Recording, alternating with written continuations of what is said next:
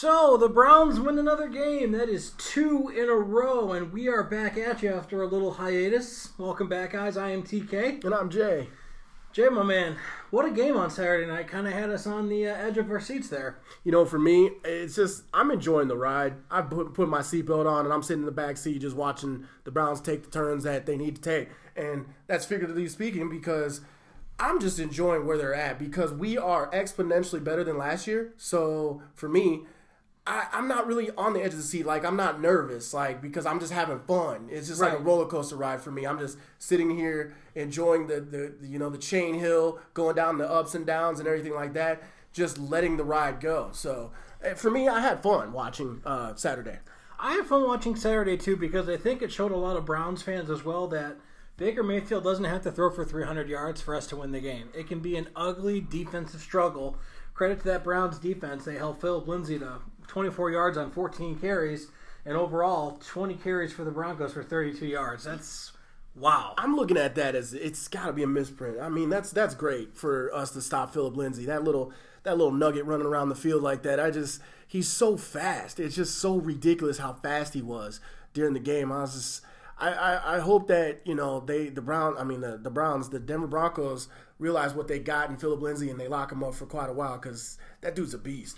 He's going to be a beast going forward. They definitely have a cornerstone running back there. They just need to get themselves a quarterback and some healthy receivers. Browns go to 6-7-1 after a thrilling 17-16 victory. A couple question marks I had in this game. I was kind of upset for Greg Williams, and I sent you a message that I was displeased with the decision, but I could live with the result because they won. But going forward on 4th and 1 when taking the points means that they have to go and score a touchdown to beat you. The reward definitely did not, or the risk outweighed the reward in that situation. And that's where I disagree, and that's why I didn't respond because I wanted to save it for here. If you think about your outs, and we're talking poker here. If you think about your outs here, the Browns had more outs by kicking the field goal and actually go back. They had more outs by going for it when they did and trying to get the first down than they did if they had scored the points and then kicked it away. The reason why I say this is because there's less things that could go wrong by the Browns going for it and not being successful. Because here, it's like a punt. You don't get it. You have them where I think they were on like the 17. They were pretty far. And the Broncos would have had to march all that way to get to that field goal and then still hit the field goal. That's where I was thinking, as opposed to you kick the field goal, you kick it back, and if you don't get a touchback and they return it, we lost the game that way. Or they return it for good yardage, we still lose the game that way too. So there was less outs with going for it, kicking the field goal and then kicking it back because there was so much more time left on the clock. I felt like he made the right decision because if you get the first down, game's over. Yeah, but look at the other side. What if they don't get it and they go down and we lose 19-17? They didn't. I mean, like I said, the defense is just so stout. And, I mean, Greg believes in his defense, which you should, and they did what they were supposed to do. I mean, Jabril Peppers absolutely blew up Case Keenum to end the game. And it took every bit of Denver to get to where they were, to the point where they were 20 yards away from the actual field goal range of their kicker, which is still a decent kick for their kicker. They were thinking the kicker could probably still kick it 52 with the altitude in Denver. Yep. Yeah, They thought maybe he could kick 52. That's still a boot. That's a lot of work. That's a lot of work. And for either way, that's why I felt like it was a win-win situation, whether you kick the field goal and kick it away, or you just go for it right there. But your chance is instead of basically kicking it away, if you go for it and get it, game's over. If you kick it in the field goal, it's the same as you not getting the first down. And so that's why he went for it. Gutsy call nonetheless, and it seemed to work in the Browns' favor. They held the Broncos to 270 total yards of offense. And the one thing that they did that they haven't really been very good at all year is they got off the field on third down. Yes, they did. Broncos were 5 out of 14, and they got off the field when they needed to get off the field. Which was great. They made the key plays that they need to make. They stopped the key drives when it started to seem like Denver was getting ahead of steam. It was like Boom, we're going to get an interception here. Boom, you're going to throw it deep on us. We're taking that too. And I loved every bit of that because it showed, like you said, we can get a gritty performance on the road, which makes me very happy with where my team is at this point. Well, yeah, because that's your second road win of the year, which obviously you didn't have any last year. You didn't have any the year before that. So to have a chance to win 3 games on the road this year, because you still have one left here against the Ravens, and to finish, if you win next week, you're guaranteed to finish with a winning record in your division, and you already have a winning record at home. Even though we have a 1% chance to get in the playoffs, and we'll talk about that scenario in a little bit, like you said, I just feel so good about where this team is and where they're going, the amount of cap space that they have to spend, the people that they're going to be bringing back next year as far as players and personnel.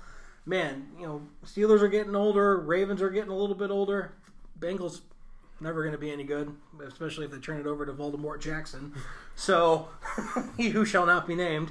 I think this year and the second half of the season has been a coming out party for what's going to be in store for this team next season. If you can kind of look at the AFC right now, the AFC North as it stands, we kind of look like the AL Central in baseball, and that's why I feel like the Browns have a good chance because just like the AL Central, everybody is getting old and breaking down in the division, and we're young and we're getting better. And I think if not next year, the year after that, we'll be sitting atop because Ben Roethlisberger is most likely going to be gone. All Pittsburgh's weapons are going to be gone. Cincinnati's already at the bottom, and if they get Hugh Jackson on their team, good grief. As their head coach. Good grief. That's going to be a wrap on them. And right now, Ravens are in a transition period. They're looking to bring in Lamar Jackson. This is perfect timing for the Browns to take over this division, and we look strong enough to do it, especially with John Dorsey and his drafting methods. We're gonna be a force to be reckoned with in this division for quite a while, and that's my true, honest belief. I piggyback on that too, and now you're at a spot where you have a general manager who knows what he's doing, and you have your franchise quarterback. So this place here, if you're that stud wide receiver, that stud linebacker, that stud corner, I think we still need one more corner opposite side of Denzel Ward. This becomes a place where it's like, yeah, I want to go to Cleveland because A, they've turned it around. I actually have a chance to win there, and I have a chance to win there not just for a season or two, but for an extended period of time. Mm-hmm. So we went from one of the least desirable places to one of the most desirable places in 1 year, and I can make the claim that this team would be 2 or 3 wins better if Voldemort wasn't here to start the season. Yeah, and so let me just kind of follow me on this. Remember it was the season right before I would say LeBron left for Miami. Remember how the Cavs were like having a lot of fun? Everybody's dancing, jiving on the sidelines. They caught LeBron dancing a whole bunch of times and having a great time. I feel like the Browns are that 1 year away from that team. They're having so much fun playing ball right now. They're so gritty. They're so determined that if we bring this crew into next year with a new head coach, I feel looking at it, we're not going to be stopped a lot. Baker Mayfield does not understand what it means to lose, and I love that about him. He is looking people in the eye like a little Rocky and saying, "I'm not folding. You are going to have to beat me. We're not going to make mistakes." Kid hasn't made a mistake in the red zone yet this year, which is crazy for a rookie. 13 touchdowns, no interceptions. That is crazy. Did you see him call the no huddle on the touchdown, the second touchdown? No huddle. They get up to the line, almost to the line. He calls everybody back because of the defense he saw. He rehuddles them, makes a little adjustment with his hands, saw something that he liked, got the safety to come up and play because I thought they were going to run the ball or run a little slant. And then, who was it? Callaway runs a slant on the outside. Nobody's on him. Touchdown. And that's coaching, and that is understanding of a rookie quarterback, knowing where the ball needs to go, reading the defense pre-snap. We haven't had that here since 19 whatever. It's what made Drew Brees what he is. It's definitely what made Peyton Manning what he was. It's what makes Tom Brady who he is today. And we've got that early as a rookie right now. We've got that early in a rookie that if this guy gets some more tools to add to his repertoire, there's no way that we're going to be stopped. We are going to be that high-powered offense on the road, at home, just doing the thing. And especially with our 12th man as far as the cold, we're going to have an advantage a lot of the time when people come play us here in Cleveland. Not only the cold, you're going to have a 12th and the 13th man because I know that we only have a 1% chance to make the playoffs, and we'll get into that again, in a little while here. But that stadium is going to be rocking because you have a chance to get to 7-1 for a team that went 0-16 to have a chance right before the end of the season to get to 500 and even over 500. That place is going to be loud, and I thought maybe I could get some cheap tickets. Not so fast, my friend. Yeah, and this is the first time in a long time that, one, we're talking about playoffs this late in the season, and number two, that tickets aren't going for $20 in the nosebleeds, and you can move down by this time. By this time, every year since they've been back, I can remember looking at ticket prices and saying, it's too cold to go, but if it was a little bit warmer, I would go. I'd pay the $20 and go and move down because that's where the ticket prices are this time. But I've actually looked for this game, and there's talking still about $80 to be in the nosebleeds in this stadium, and that's what I love. That's the give and take. I hate it when our teams are good and I can't afford to go to the games anymore, but hell, I would rather have the better team and not go to the game because I can't afford it than have the piss poor team and basically still be able to go to the games and then not go to the games ultimately because I don't want to see the piss poor team. Right. So. And I'm completely content if there are people out there that have the money to spend on that and want to go to my place, that's great. I'll sit at home with my Christmas ale. I'll have a couple of Christmas ales. I'll have some buffalo chicken dip. I will lay on my couch in my Browns t-shirt and my basketball shorts with my gut hanging out at home by myself because I don't care. And I'm just chilling watching the game. That's fine. And I haven't been to a Browns game in 5 or 6 years just because it's expensive. I can't see myself paying that kind of money. And it's not a easy venture to go to when the team is not good. No. And when the team, the way it's been this year, I'm telling you, I went to one game last year and I could feel the almost forfeiting mentality of our fans already walking into the stadium against Pittsburgh. We knew we were going to lose going into it. We were jokingly being like, screw you, Pittsburgh, things like that. But we knew at the end of the day what was going to happen. So you were at that game last year that Coleman dropped the ball the last game of the year? No, I was at the game before that. So we kicked off the season with Pittsburgh. Okay. Yeah. Last season they started out with Pittsburgh. Did we play them at home again? No, we played them in Pittsburgh. That's week what I thought. 17. And no, yeah. So I went to the home opener. Oh, that's right. And yep. I've gone to the home opener twice. It's a fun atmosphere to go to. I think especially because it's the Steelers, everyone should go. Wait a minute, real quick. We talked about, I mentioned you off air many times about going to the Indians home opener. You'll sit through a cold Browns home opener. No. Actually, that's still pretty warm then. Yeah. Last year it was 70 degrees when we went. This year it was freezing cold and I left. I couldn't take it, and I don't want to do that again. I did do it for the Falcons game. I bundled up as much as I could. The only reason why I went for that cold of game is my good friend from Georgia came into town and said he wanted to see his Falcons play my Browns, and I love that we punked them. For the second time, the Cleveland Browns have played Atlanta in my presence. The Cleveland Browns have beaten Atlanta. The first time we had Johnny Manziel and Matt Bryant kicked a field goal. Everybody in Atlanta was celebrating in the dome and thinking the game was over, and somehow Johnny Football of all people. No, that was Hoyer that won that game. No, it wasn't. It was Johnny Football. I remember because I had the Johnny Football shirt. Oh, did you burn that? I hope. Or is it in your closet? No, I actually sweated out of it, so I burnt it out. I was like, attaboy. it got like these disgusting pit stains under it, right? And I had to get rid of it. Now, if I'm wrong, folks, I'm wrong, but I do distinctly remember.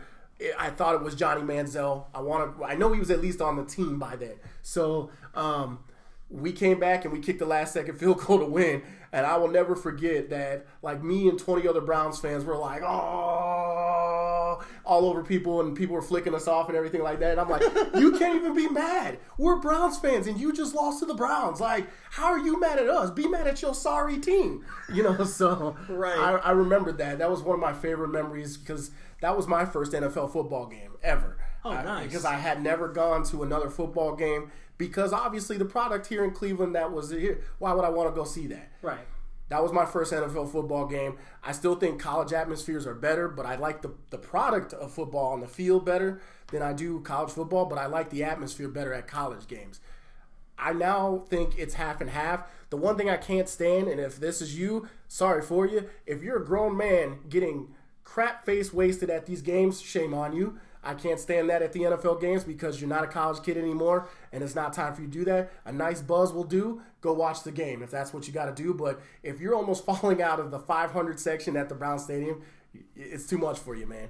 Speaking of ridiculously wasted, and I know we're getting off topic, but it's a podcast, and we got some time to fill because we're only doing about an hour tonight. Did you see a couple weeks ago those two drunk Steeler fans? I think I showed that to you here at the office. That headbutt was legendary. Oh, I mean, legendary. If you can lay somebody out with a headbutt, you're a true and still true stand beast. there afterwards. I mean, he laid him out and was like, "I want more." And the guy's girlfriend's smacking him in the face. And he gets up for more and gets pushed down again. Oh my gosh! I've clacked heads with someone on accident twice in my whole entire lifetime. I wanted to throw up each time. Right. So yeah, I'm not just gonna headbutt someone. I mean, if you can do that and continue to ask for more and then get back up to get pushed down again, the other guy, they had to have been lit like Christmas trees. That was the night that Philip came in and punked him in their own stadium. He had to have been. You just have to be gone. But I've seen that multiple times. The first Browns game I went to when I moved back was like that. It was like a Pittsburgh fan and a Brown fan got into a fight, and his friend, who was a Cleveland Brown fan, stood up for his Pittsburgh friend, which I would do for my friends. If I was at Michigan Stadium, you guys were in Ohio State, and some fool decided to say something to you guys, best believe I'm gonna say something to him. Right. But it was just hilarious because it was that how much of a joke we were. It was like, hey guys, do you guys know you're on the same team? You're both wearing Browns jerseys. Don't look right. That's how it looked when the Pittsburgh one was like, you guys know you're supposed to be cheering for the same team, right? And then the guy who got headbutted and pushed down got removed by the cops. I'm like, he didn't give a shot in. Like, what are you? That's the wrong guy. I told my wife, I showed her this. I said, if some guy ever headbutts me and I fall to the ground, don't you swing on him. Because I ain't there to help you. Because I'm not there to, and obviously he don't care about my face, so he's obviously don't care about yours. So, right. So just don't do anything. Especially because I don't want to get caught on video where my wife is helping me out in that situation. Everybody call me a punk. Nothing wrong with females helping their man, especially if you're in trouble. But I don't want no photographic evidence of it. All right. Right. Exactly. And she didn't do much to help either because she's barely even slapping him. She's so wasted. Yeah. Everybody in that situation was wasted. Yeah. Man. It was. Cameraman was even wasted, man. Yeah. The footage was all shaky, looking like a Zapruder film and everything like that, man.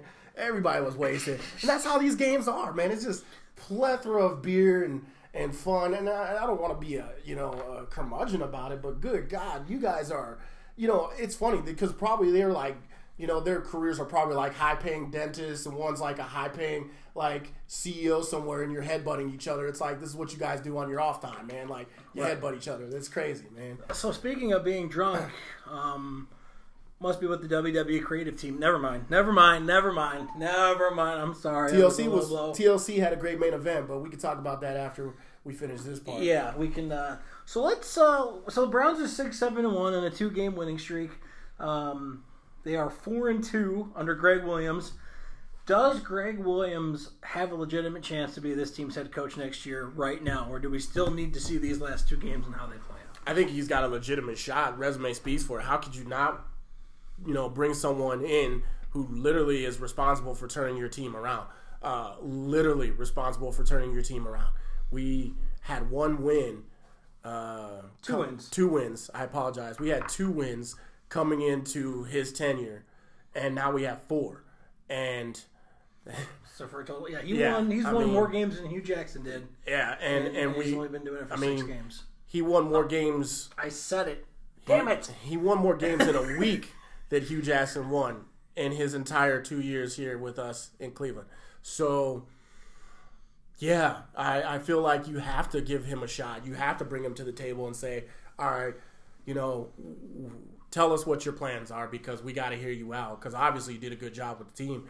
You got to hear him out. Now, I hate it for him because he turned around the team, and then if he struggles next year, we're gonna call for his head immediately. Right. So that's why I feel like Greg Williams should take a backseat, go back to defensive coordinator. Hopefully, it might be tough coming from head coach and going back to a new guy. But I think you got it. You got to at least bring him to the table. But I would prefer for him to be our defensive coordinator. Let Kitchen stay as our offensive coordinator because he knows something we don't know with this offense. and bring in a new head coach. But then you're telling the new head coach he can't pick his coordinators, and that's not really how it works. You know, that's Dorsey, that's a tough sell to a coach. For me, Dorsey, I think he needs to take full reins of this organization at that point and make all the decisions for each place, because apparently he knows what he's doing. Right. And for him to be 1 year and us to be sitting at 6 wins after winning none, he's the reason we're here. Right. Period. End of story. Well, I'll say this. Right now, I would say Greg Williams has about a 25% chance of being the head coach next year. If he wins next week, I say that jumps up to 50%. If he wins again and finishes 8-7-1 after an 0-16 campaign, I say that goes to about 75-80%. I don't think he can be a shoo-in, but if the guy goes 6-2 and basically turns around 20 years of losing in 8 games, he's got to have a better than not chance to get that position. And I think because of the way the players are responding to him, that's one thing. Now, if Pittsburgh would have done what we needed them to do, and you get in and win the division, or even get in the playoffs, if the Browns somehow make it to the playoffs, which I know there's a 1% chance, if they get in, that's an automatic, this is your job, because you did the impossible. You gave us a shot to compete for a championship. And man, the one time I need Tom Brady to win a game, I just can't believe it. Like, Pittsburgh is not that great of a team this year, and the Pats have been stellar all season. You have one job. We just needed you to win that one game. Right. And I thought, okay, Tom Brady driving, we should be good. And then he threw those 2 ducks right out the end zone. I was just like, oh, okay, I guess it's just not in the cards for us this year because, right. If the Pats were our key. Like, Pats would have kept our hopes way alive if they'd have just won. And now I'm sitting here like, man, what now? So, right, this is what I have to say. Thanks, Mr. Brady. I've got the perfect thing for Hoodie and Brady.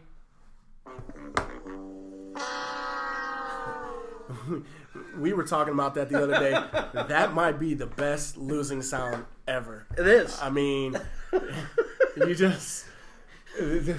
we were talking about The Price is Right, and that right there, out of all things, you really lost at that point. Right. It's like, do you have a chance tonight at home?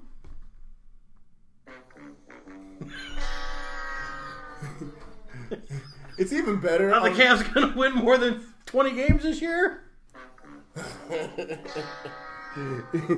Are the Indians going to stop trading all their good players? Man, that is the best sound of all time. Yes, it is. And especially when people do a knuckle-headed thing and everybody just sits there and looks at them like, I cannot believe you just guessed that number. Right. And that sound hits. You just sit there and you feel for them, but you laugh at them at the same time. Right. It's a great sound. So to get in the playoffs this year, now that we didn't get any help yesterday, because now that the Steelers are 8-7-1, they've won 8 games. Even if we finish with the same record, they own the tiebreaker. Dallas didn't do us any favors yesterday. They got shut out. Thanks for showing up yesterday, Dak. The Giants didn't do us any favors, which I weren't really expecting them to do me any favors. So here's the path to get in. It's easy. Browns went out. It's easy. Browns went out. They finished 8-7-1. Baltimore's got to lose to Phillip Rivers next week, and then we got to beat them. And then you have to hope for the Colts and the Titans to lose this weekend and tie Week 17.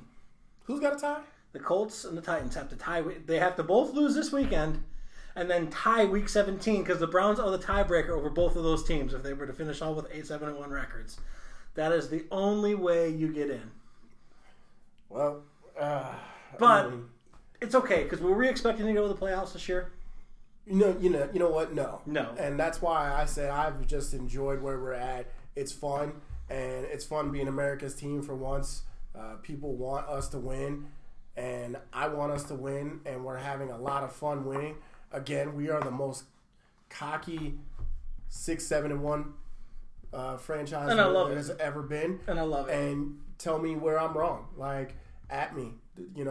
Correct me. Do whatever you want to. But this is literally, in my opinion, the best 6-7-1 team that I've ever seen. And I've never really seen in my entire life where literally a coach was the sole reason that a team was bad. That literally was it. We literally had a terrible coach that didn't know what he wanted to do, didn't know what direction he wanted to take this franchise, and he didn't know what identity he wanted to have us. Mm-hmm. Plus, he had no control over his offensive coordinator. That, to me, just if we could have got rid of him sooner, if we could have just came into the season without him, we probably would be better off right now. But it's crazy to think that we are where we are right now after being just the butt of a joke last year. Well, let's take a look. I put this on Facebook, and you can find me on Facebook. And this is 12:30 in the morning. Let's just take a look at the Browns season this far. I'm going to break it all down and then give me your thoughts. You broke an 18-plus game losing streak. You've won multiple division games and have a chance to have a winning record in the division. Have a winning record at home. Won a game on a Sunday. Won 5 more games in the last 2 years combined. You finally won on the road. You beat the Broncos for the first time in 28 years. We were 5 years old the last time the Browns beat the Broncos. Found your franchise quarterback. You're not going to lose 10 games this year. So from where I stand, from 1 year ago to today, to have a shot at the playoffs still, even though it's minute as it is, just shows you what a competent front office can accomplish in 1 year's time, turning things around. Also, you get Voldemort out of here and the discussion with Todd Haley out of here. You saw what this team truly, really could have been and what they should have been. They should have been a better version of the 1-15 Dolphins that turned around and won 10 games with Chad Pennington the next year. Yeah, we're a really good team, and there's like 1 or 2 pieces missing instead of a whole team. Mm-hmm. We actually have NFL caliber players on our team right now, and you get yourself a second D lineman that can basically sandwich like they got Aaron Donald and Ndamukong Suh in LA, or Von Miller or Bradley Chubb. Exactly. Mm-hmm. If we get our second D lineman, bolster that O line just a little bit because they've been doing a good job of protecting Baker lately. I think we're good. We get ourselves a late round defensive back, and when I mean late round, I mean second, maybe third.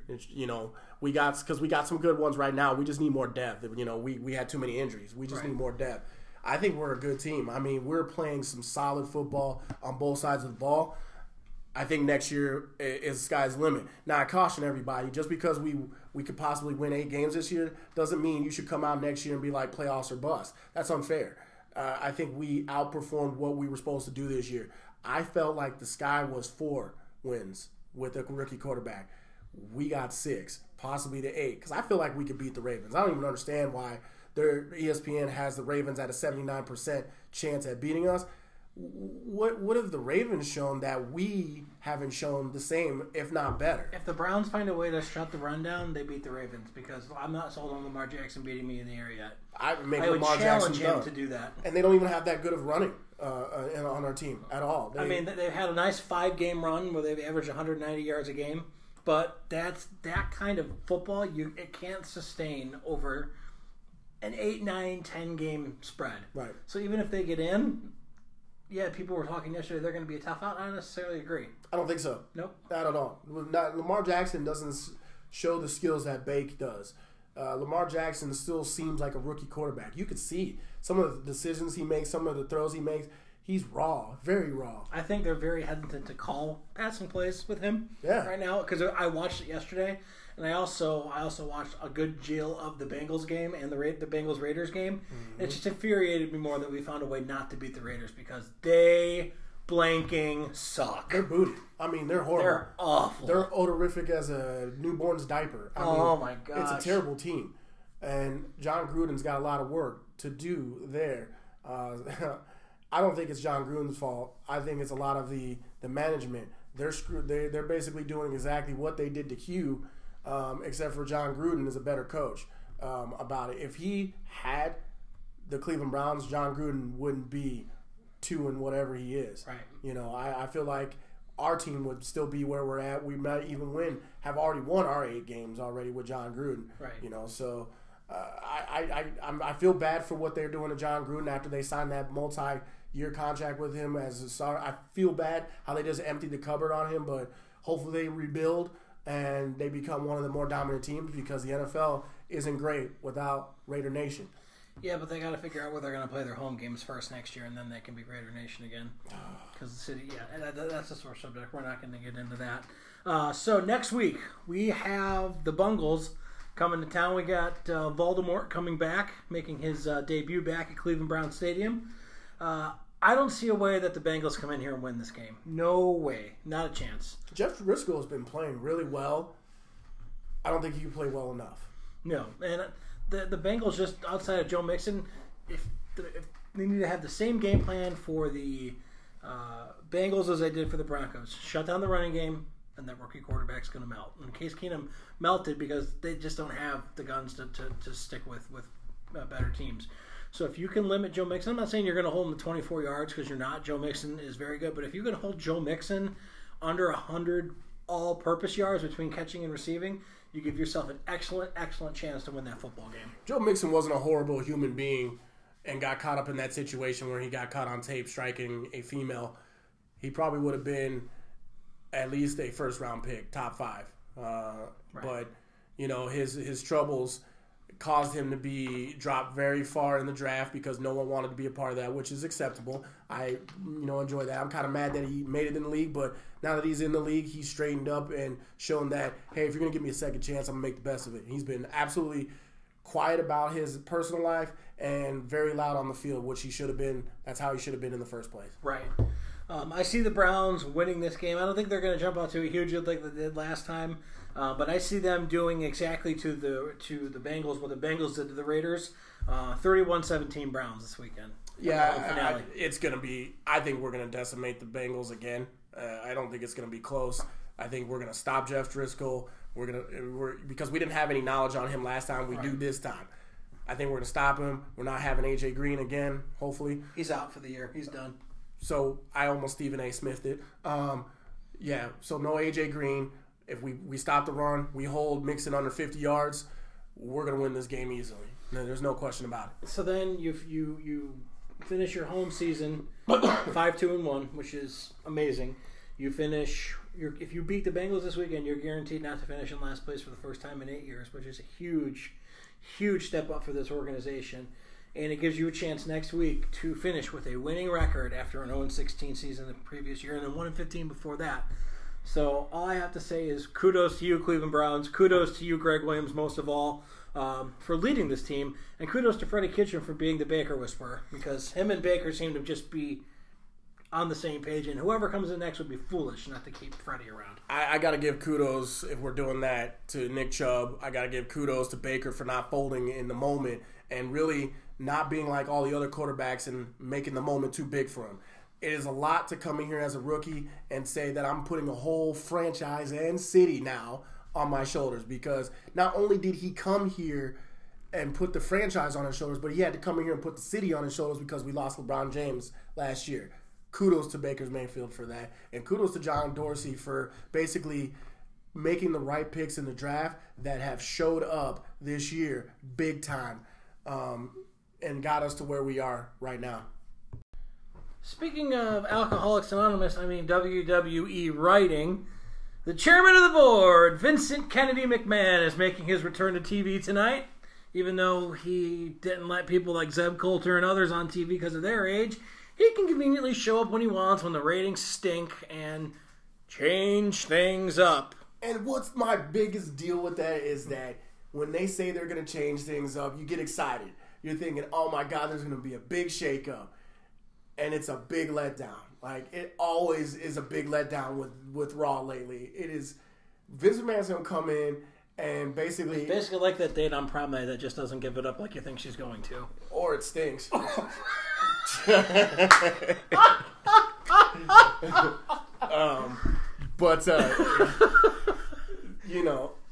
McMahon's going to come in, and for some reason, in my pit of my stomach, after what happened at TLC, spoiler alert, Baron Corbin loses. He's supposedly no longer supposed to be the Raw general manager. That was the stipulation. Mm-hmm. Every bit of me says that Baron Corbin is going to be the Raw general manager tonight. I was reading a thing today that said that they were gonna turn it over to Alexa Bliss, but she got cleared to go back to her in-ring activity, so they're not gonna obviously waste that. And that they're gonna return it over to Kurt Angle. They wanted Edge to do it, but he can't have any physical contact because of his neck. So like when Lesnar F5 Kurt Angle, if he did that to Edge, it could kill him. So like he's like, I don't want to come out and just be a mouthpiece if I can't even do anything physical. And I get it. I get Edge for that. And also, he's going to make some trades in the women's division to set up some WrestleMania matches. Which is great. You can already tell who's coming over. We're getting Becky Lynch and Charlotte are both coming to Raw tonight. You already know that's going to happen.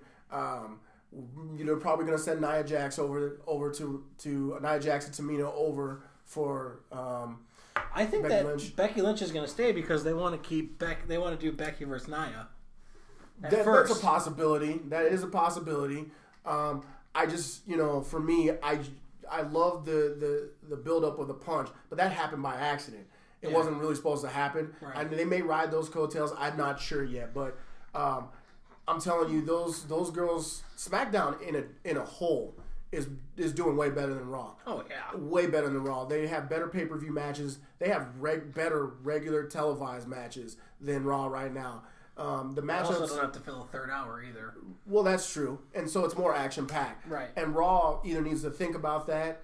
If they're going to be 3 hours, you got to be 3 hours of complete, utter chaos. This can't be this nonsense that they've been putting up there. But you know what? What I started to realize is the star power is actually on SmackDown. They're doing that for a reason, though. They want to keep SmackDown relevant. Well, no, because it's going to Fox next year. This is true also. And Fox wants 3.3 million viewers per week, or they're going to ship it to FS1. So they feel they get 2.6 million viewers on average per week now. They feel that not having it be on USA or a cable entity, they'll automatically get a 15 to 20% jump from just people tuning in from home because they don't have to pay for it anymore. It's on regular television now. So you're gonna see a lot less comedy next year on SmackDown. Thank you. I don't care to see R-Truth do his stupid comedic thing. I'm good with it. I want to see Daniel Bryan, AJ Styles promos. I want to see Becky Lynch, Charlotte Flair. I want to see all the main stars on which I think should be the flagship show, which is SmackDown. If it's going to be on regular TV, I want to see it do well. There's nothing wrong with seeing Camilla do a little dance break, in my opinion. She's rather hot to me. But as far as the comedic, yes, it's fine. But even that is still better than what Raw is doing. Right. Because that's usually what Raw used to do back then. They used to have your serious moments, your match building moments, your promos, and then you had that one comedic moment. I remember, one of my favorite storylines on Raw when I was a kid was the Mark Henry, what's her face? Mae Young? Yeah, Mae Young, where the the hand came out. Oh, my. Oh, man. When that whole group, when that hand came out and they started throwing up, bro, I'm telling you, I had tears coming out of my eyes. I'm talking, this is a little 13-year-old me laughing hysterically at this stuff because I was immature.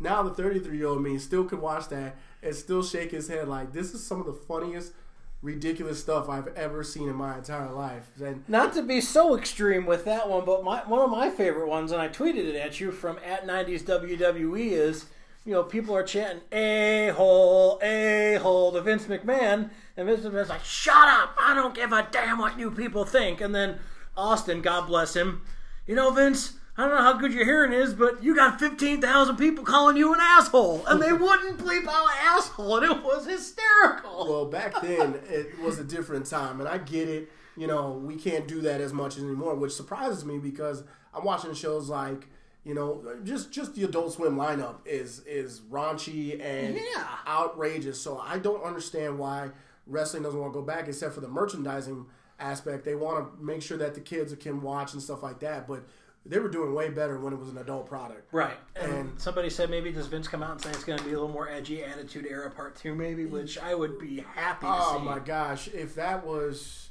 what it was, then to me, wrestling will be saved. Right. Absolutely, wrestling will be saved. My hope is this is like, I miss the days where if Vince McMahon or somebody was coming back, it was going to be a splash. I'm talking like, you'd be sitting there, and all of a sudden, someone that you never thought would walk out of those curtains will walk out of those curtains, either from injury or a superstar that we had. I mean, one of my favorite moments is like Jericho. When Jericho came out, because he was on WCW the week before. So it was just like when the whole countdown happened, you're like, man, who's walking out those curtains right now? And when his name flashed across the screen, I mean, to this day, it still gives me chills. I miss those moments. I miss those chicken skin moments that I got from wrestling, because they really just shocked you and awed you when they did stuff like this. I don't think Vince McMahon's doing that tonight. I want to see also, too, if you're going to bring back, speaking of Jericho, I want New Japan Pro Wrestling Chris Jericho. I don't want, you just made the list. I want the guy who, I mean, I guess it's funny, but I mean, his character in New Japan is an ass-kicking, take-no-prisoners machine, and he's got the freedom to express what he wants to express, and he's not clamped down by WWE writers and maybe what Vince thinks is best for business. So if they ever bring back Jericho, I want New Japan Chris Jericho. The Attitude Era Jericho and the Lion Tamer Jericho from WCW were the best two Jerichos that have ever done it. The Jericho that faced Shawn Michaels and his childhood hero at WrestleMania, and then after losing the match to Shawn Michaels, he still hit him in the nuts. Right. That's my favorite Jericho right there. The guy that's got the peacock haircut, that's not my Jericho, man. No. I want the Jericho with the long hair. I want the Jericho that's moonsaulting, lion taming, talking all types of mess, even though he wasn't the biggest dog in the fight. That's the Jericho I want. Right. So hopefully one day we'll see that again. But I do enjoy seeing his other alter ego come out in New Japan over there. So yeah, we'll see what Mr. McMahon has to say tonight on Raw. I'm kind of looking forward to that. That might be the only hour of Raw I watched, to be honest with you. But did you happen to see the Strowman-Corbin match? Was it a squash match based up because of Strowman's elbow? You might not have gotten to see it. No, I didn't see it. So, not a spoiler alert. The way the match was set up. Well, it's next day. You're good. Yeah. So, no spoiler alert for me. Braun Strowman comes out. He's obviously hurt. I thought it was, kayfabe that he was hurt. He's actually really hurt. Yeah, he had surgery on his elbow for real. Yeah, so when they basically, took the steel chair to his elbow, and the thing, it actually was hurt. And I'm like, why would you put yourself through that? They did that as a TV angle because he had nasty bone spurs that he needed to get rid of. So yeah, which is crazy to have bone spurs and then say, hey, actually look like you injured me, so that would happen, which you actually got to take the hit. So that's crazy that they did that, but he's actually hurt. He had the surgery on the elbow, so he comes out in a sling, and I was just like, oh, here we go, the kayfabe, man. He's going to take it off, and they're going to have a good match. What happened was basically it was a no disqualification match, which no one thought about that. A whole bunch of wrestlers that Baron Corbin had been messing with came out with Baron Corbin's butt. Braun Strowman put his foot on him, pinned him. Baron Corbin lost the match. So Braun Strowman did absolutely nothing other than put his hand. That's not awesome. A thing. Didn't touch him. He just stood there and watched as Baron Corbin got beat down by Finn Balor, not Drew McIntyre. Heath Slater, Bobby Heath Slater. Yeah, Heath Slater. Dolph Ziggler. Thank you. That's what I was thinking of. Apollo Crews. They whooped him. They did, and everybody got to do their finishing move to him. Kurt Angle came out, did the Olympic Slam to him. I shook my head because I was just like, this is what we are. This is where we are now. This is what's happening. Nothing surprises me. Nothing's exciting. So, yeah, it ended up being interesting angle, but, I thought that Braun Strowman would come out and wrestle. I am kind of happy that Braun Strowman's taking a break because I don't think they really know how to use him, even though they're using him in a certain way. Either he's an unbeatable giant or he's beatable. You can't have it both ways. No. And when you have him basically get squashed by Brock Lesnar in a match after Baron Corbin hits him from the back, and then in the same breath, a pay-per-view later, Daniel Bryan takes Brock Lesnar to the limit. That don't make no sense to me. No. It makes zero sense to me. And the writing is off. So speaking of Daniel Bryan, talk to me about. I didn't see any of this, so I'm getting my info from you. I know that Daniel Bryan successfully defended his title last night, but how good was the match? Was it a good AJ Styles Daniel Bryan match? Was best it average? Male match of the night by far. No comparison. You know the two combatants. You know what they can do. Best male match of the night, and great finish because you think that these matches end with a move, super move or whatever, a finishing move. It didn't. It ended up in a schoolboy pin. Daniel Bryan rolled up AJ Styles after AJ Styles rolled him up. He reversed it, got the pin, end of the match. Daniel Bryan's on the ground smiling, AJ Styles upset. I loved it. Best match of the night, which was followed up by, the second best match of the third best match of the night in Ronda Rousey and Nia Jax. She gets better every week. My goodness, does she? Every week she gets better. She actually decided to take a risk last night and do a crossbody to the outside of the ring this time. She's getting better every single week. Loved it. And then I read some reports, some stories that people felt like Ronda carried Nia in that match last night. You know what? That's tough. I really feel like Ronda's a lot better than she showed up. I mean, she is. No, Ronda was the one who carried the match and right. Kind of rode the coattails a little bit. It's tough. Ronda definitely made some moves that no one expected for what she does. So Ronda doesn't look as raw. She's good at telling a story in the ring now. She really is. So it's not just a couple moves straight to the armbar now. It's actually a match between the two. So I gotta say, I'm calling BS though on how WWE makes Nia dress. Because I know that is a lot of woman. I'm not saying she's big because I think she fills out her body very well. But I've seen her on Instagram, and she doesn't look as big on Instagram as she does when she's on TV. I think that they make her pad up a little bit to make her look huge, or her stuff is tight. I mean, just from what I've seen on Instagram, she does not look as big on Instagram or when she's in social settings than she does in the ring. I feel like they're padding up her, not in the breast area. No, I know what you mean. Yeah. And my wife was commenting on that she thinks it's unfair that they make Nia Jax come out fully clothed as she does, and I don't know. That is still a lot of woman. That's a lot of woman. She in a respectful way, of course. Yeah, she makes herself out to be the bigger woman, though. She embraces it. She don't care. Right. So, one interesting thing that happened last night, Dean Ambrose and Seth Rollins, which you would think would be a great match. Actually, the crowd chanted "This is boring" to them last night. Really? And I was absolutely shocked about that, because that's literally was the top bill from Raw for me. That was the top bill match, and I really feel that's where Raw is struggling right now. They don't have the storytelling and the star power in the matches to actually keep people interested.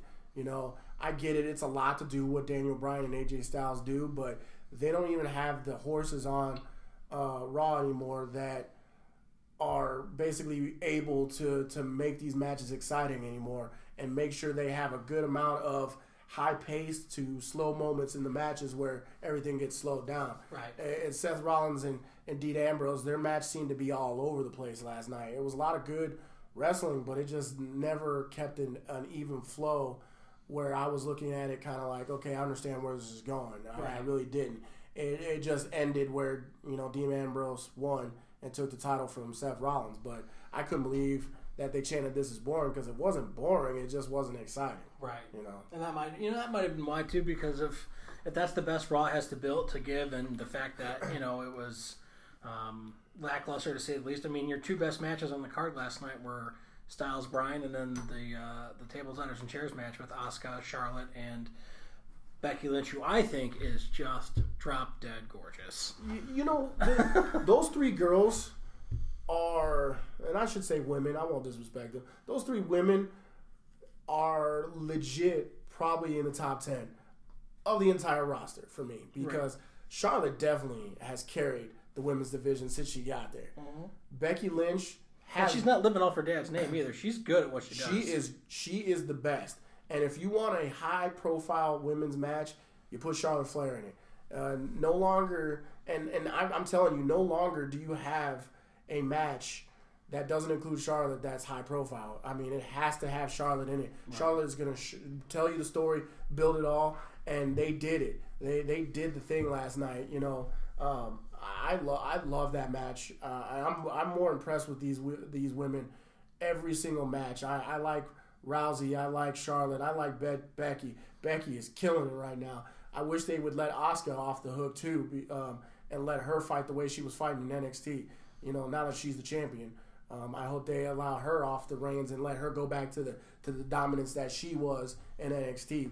But I hope they do make that trade because the women's division on Raw, terrible right now. Just awful. It's not good. They don't have a story. Ronda Rousey, and that's it. That's it. They don't have a storyline for these girls. They've got poor Bayley and they have the potential. They're not doing anything with it. Exactly. I mean, they got Sasha Banks, man. That girl put on some matches in NXT, and they've literally just stifled the flame on this girl. I don't know why. Right.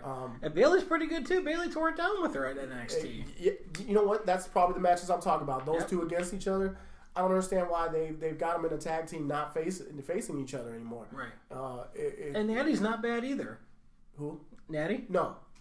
So they've got... I'm just sick of seeing them fight the same matches every week. And even with the guys, if I have to watch Drake Maverick and AOP versus Bobby Roode and Gable tonight, I'm going to gouge my eyes out. I will watch Vince McMahon, and if the next thing out is something like that, or if it's, Bayley and Sasha again versus, God knows who, I'm done. I don't want to see tag teams. Show me something fresh. Give me some fresh storylines. And maybe tonight that happens. One of the things I realize is it seems like they've almost neglected the men's division for the women's division. It's like they don't have enough room for both. It's like they went and they focused all their talents on making the women's division relevant, which they've done a great job. But at the end of the day, they've basically said, hey, man, carry this. And they don't got nobody that's carrying it, you know. They don't got no brass ringers like Austin, The Rock, Kurt Angle, Triple H, Taker, Cena, Edge, things like that. They don't have those guys where basically it's, hey, you're the man of the company, get this stuff together, let's go. We don't have that. There's just a bunch of guys flailing around doing random matches out of nowhere. We got, for no reason at all, no apparent reason at all tonight, we have a Dolph Ziggler Finn Balor match. Why? He helped him, and then he attacked him. Exactly. And it just makes no sense. It's going to be fun to watch because they can tear the show. They can tear the show down. But like you said, it makes no sense. When are they going to give Finn Balor the push that he deserves to have? And Dolph Ziggler, you could say Dolph Ziggler deserves a high push. Man. Drew McIntyre is going to get one hell of a push next year, and I'm in favor of that because you're not supposed to like heels. I love Drew McIntyre as a heel. I just love watching it. He's a big dude, man. That's a big mama. There goes that man. Oh my! Yeah, I just love his look, man. He looks like a Terminator. They said it last night. He looks like a Terminator. That's what he looks like. He looks like I like the guy he is now than the one that showed up before. This guy is awesome right now. Lots of power. An ass kicker. So yeah, there's a lot going on there in WWE land. I'll be excited to see what Vince McMahon does. I'll be excited to see what happens tomorrow night on SmackDown in the Fallout. I'll be interested to see what's next for AJ Styles, what's next for Daniel Bryan, who's going to challenge Bryan next, because they're still teetering on having maybe either AJ Styles versus Shawn Michaels at WrestleMania or Daniel Bryan versus Shawn Michaels at WrestleMania. But either way, I think you'd have to put the belt on the line with HBK. No. You have to. No. You give that sense that hey, the old man. It's like the George Foreman thing, or one time, any night. You just not that you give it to him. Let Shawn Michaels win the belt, so that not win it, but put it on the line at WrestleMania. But you already know that Shawn Michaels won't win the belt. You already know. So the match will still be fun. Right. Never take it away from the showstopper, but. It's not the same as when Shawn Michaels faced Taker. You actually, for the first time, thought Taker legitimately could lose either one of those matches against Shawn Michaels. Actually, on the record, but to the side, I don't like both Shawn Michaels. It's weird. Isn't it? Thank you. It is so weird. Part of Shawn Michaels' lure was his hair. I mean... It's weird. It just looks like a creepy old man out there. Instead of saying, I think I'm cute, I know I'm sexy, I know I'm old, and I'm getting creepy. It's like when him and Triple H were out there together, I was like, golly, where has my childhood gone? My wife even looked at it, was like, these guys were the man in the childhood? I was like, yeah. And they didn't look like that, man. No. They all look out there like just leathery old men still trying to just... Right. It was just a geriatric club fighting over Jell-O in that one match.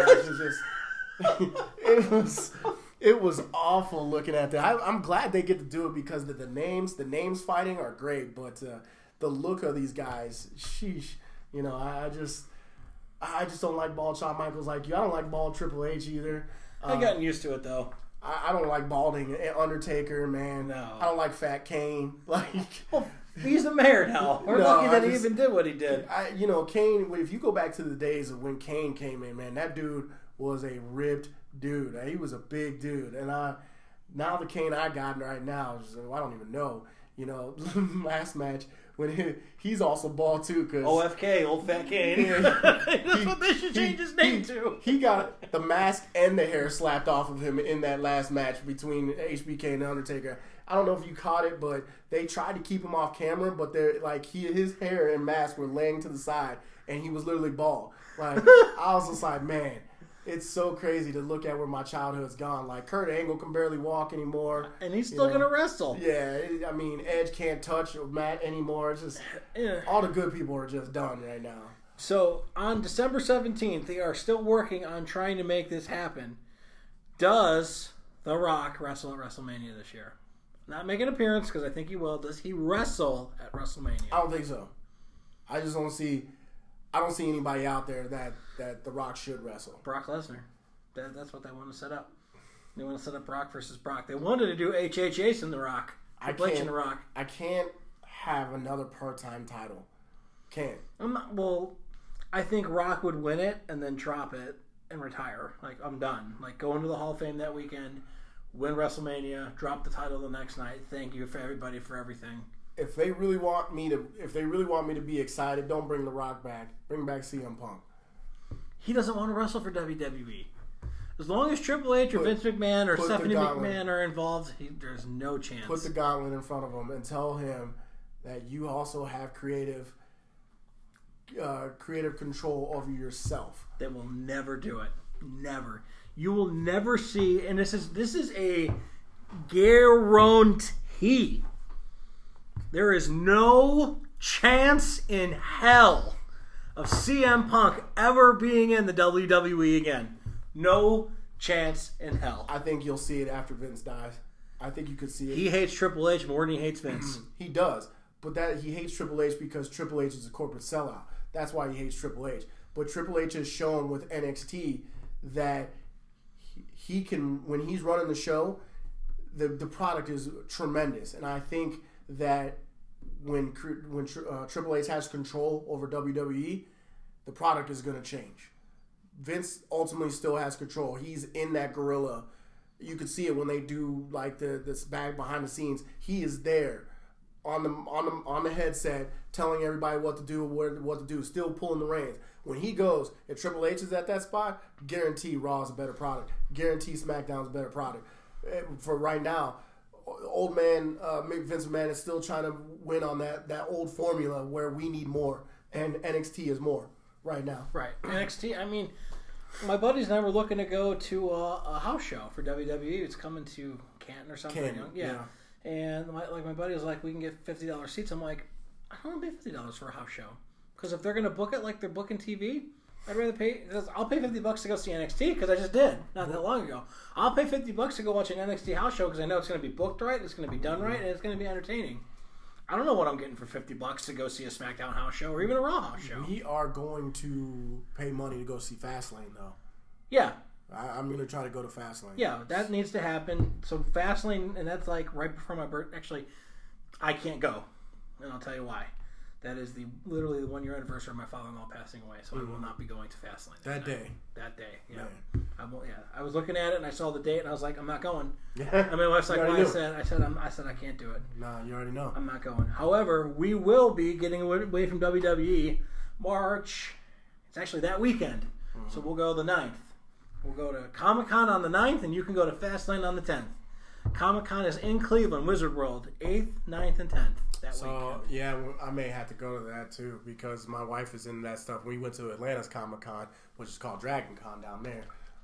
And I remember the first time I didn't go, and someone texted me a picture and says, "You know who this guy is? My kids know who this guy is." And guess who it was? It was Jason David Frank riding down the street in the Green Ranger Corvette. Yep. And I was just like, "I know who that guy is, and I'm really pissed that you sent that to me." And right. She was like, "Well, why didn't you come?" I was like, "Because I didn't want to spend all day for just Jason David Frank." But there's so much to do there. Like, I've even found that you can do just the vendors that are there that make cool stuff like Power Ranger pictures and stuff. Like you can spend so much time just walking through that, and just it is like Walmart on steroids. It really is. Like either wow that looks really good on you, or I don't think you should be wearing that. Not even at home. So my favorite thing about it is the cosplay stuff. Yeah. And I was walking through, and I walked into this one vendor down at Dragon Con, and they had pretty much every outfit that I wanted to wear, but it was just like stuff you could wear outside. So like they had the Winter Soldier's outfit, like they had his whole entire jacket, they had his pants, everything like that, and I just kept staring at that, and I was just like, man, my bank account's about to be awfully light because I'm about to buy this, and I was just like, all right, walk away. Yep. And I came back twice. He was like, just buy it. I was like, I can't, man. Like, it's so expensive, but I really, really want this. I won't take my debit card into Comic-Con Yeah. for fear of divorce papers being on the table when I get home. I went to Comic-Con and loaded up Dragon Con, and I loaded up on all the old Nickelodeon shows. So, like, they had all the bootleg shows. They had it bootleg. I don't care. They were still good copies. I ended up getting Doug. I ended up getting Salute Your Shorts. I ended up getting Are You Afraid of the Dark? And I mean, literally for 3 months straight, I was glued watching these shows. Right. Like, that's what, I have to save up to go. So it's in March. In March. Okay, I got to make sure I got at least $1,000 in the bank ready to go so that I can go down there. Because I just bought some Spin Fighters, y'all. And I miss Spin Fighters, if you know what those are. Those are awesome. I just got some, and my nostalgia is really coming back for old toys. That now that we're about to buy a house, I really have the room for, like, you down in the basement to put up all my toys, because right now they're all everywhere. I have a whole bunch of toys at home right now of things that I love to collect, and I really needed the room because I could tell my wife was just like, this is not working out for me. You need to wait till we get a house. Well, I got the damn house now. I'm about to pack that room out. Right. Like, so. Yeah, I'm still, like, I go back and forth on how exactly I want to redo the basement because, when push comes to shove, I don't think my wife will mind too much if I take up one whole side of the basement. But my dad's a fabricator and a welder, and he's got one of those fancy little CNC machines that he can do anything that he wants. I texted him a picture. I don't want, like, the whole Mighty Morphin Power Rangers. I just want the Power Ranger bolt, like the lightning bolt. Yeah. And I want that in steel, and I'll paint it, and I'll set it in the back, and I want to get some clear shelving, so when I put the toys down, not only will you see that, but then you'll see the bolt behind it. Yeah. And I thought that'd be awesome. That would be sweet. Because then I could take that to the next house when I have hopefully a bigger cave. Hopefully 7, 8, 9 years from now. Yeah. So yeah, that's so that Comic-Con, man, that's going to be sweet too, because the way it's going to line up, my birthday is that next weekend, yeah. So I'll either be taking vacation going into that week, or I'll just have one more week before my vacation. So Yeah. now that I know Comic-Con's coming, I just might go ahead and say screw it, because my birthday's on a Sunday. I'll just come back the day after my birthday. Yeah. So, and St. Patrick's Day is on a Saturday? No, that's not right. My birthday's on a Monday this year, so that might be a little. We'll have to see. Anyway, so yeah, we're going to be definitely going to Comic-Con. You'll be going to Fastlane, and I'm sure there's some movies that we need to go see. We need to start doing that, doing something different. Yeah. We need to really pick up on that. The folks, if you guys want us to watch a movie and review, let us know. Yeah. I'll definitely be glad to go, take my time. My wife would love if I took her to the movies more often. We don't go as often, but would love to get there. Last one was Creed. It's been a while, so I need to get back. And I didn't get a chance to see Venom, which I'm mad at myself for. But that's out now. You can get that and see it on Well, that's my next plan. Again, another idea with the new house is when we finally get the surround sound up, which we're gonna do pretty soon. Mm-hmm. As soon as we get in there, get the surround sound up, get the couches up, get the TV up on the wall, get Venom in the player, and we're gonna watch our first movie. Probably gonna be Venom. There you go. There's another movie out that I missed in the movie theaters. I can't really think it off the top of my head that I wanted to see. Yeah, definitely. I think the next movie on tap right now for us to go see is Aquaman. I can't wait for Aquaman. It's good. It should be good. And I say it should be good. If it's not, I'm gonna be very upset. Right. But I hope it's good. All the previews they've given us, if it's not good, shame on them, or they fooled us. Sometimes previews come out and they play like the best parts of the movie, and then you get in there and you're like, man, there's no substance to this movie. It was all in the previews. Right. So I could have just did with the previews. Like Rocky V. No, I'm just kidding. I'm just kidding. Sorry, Sly, but we all know that was terrible. Yeah. All right, so we got Browns Bengals this weekend. Any other geek stuff coming up? We'll definitely get into it. But we're going to get out of here because we've been in the office all day, and I want to go home. I know you want to go home. I definitely want to go home. So we will definitely see you guys next week. Going to be going to be short shows through the holidays here, no more than an hour. And then we'll get back to our normal stuff after the first of the year. It's just, holidays are coming. We got family stuff coming up. But we've got some ideas for the new year that we're going to put in for you guys. We're kind of looking forward to it. So we'll see you guys next week. Hopefully we're talking about a 3-game winning streak for our Cleveland Browns. Until then, go Browns. Go Browns.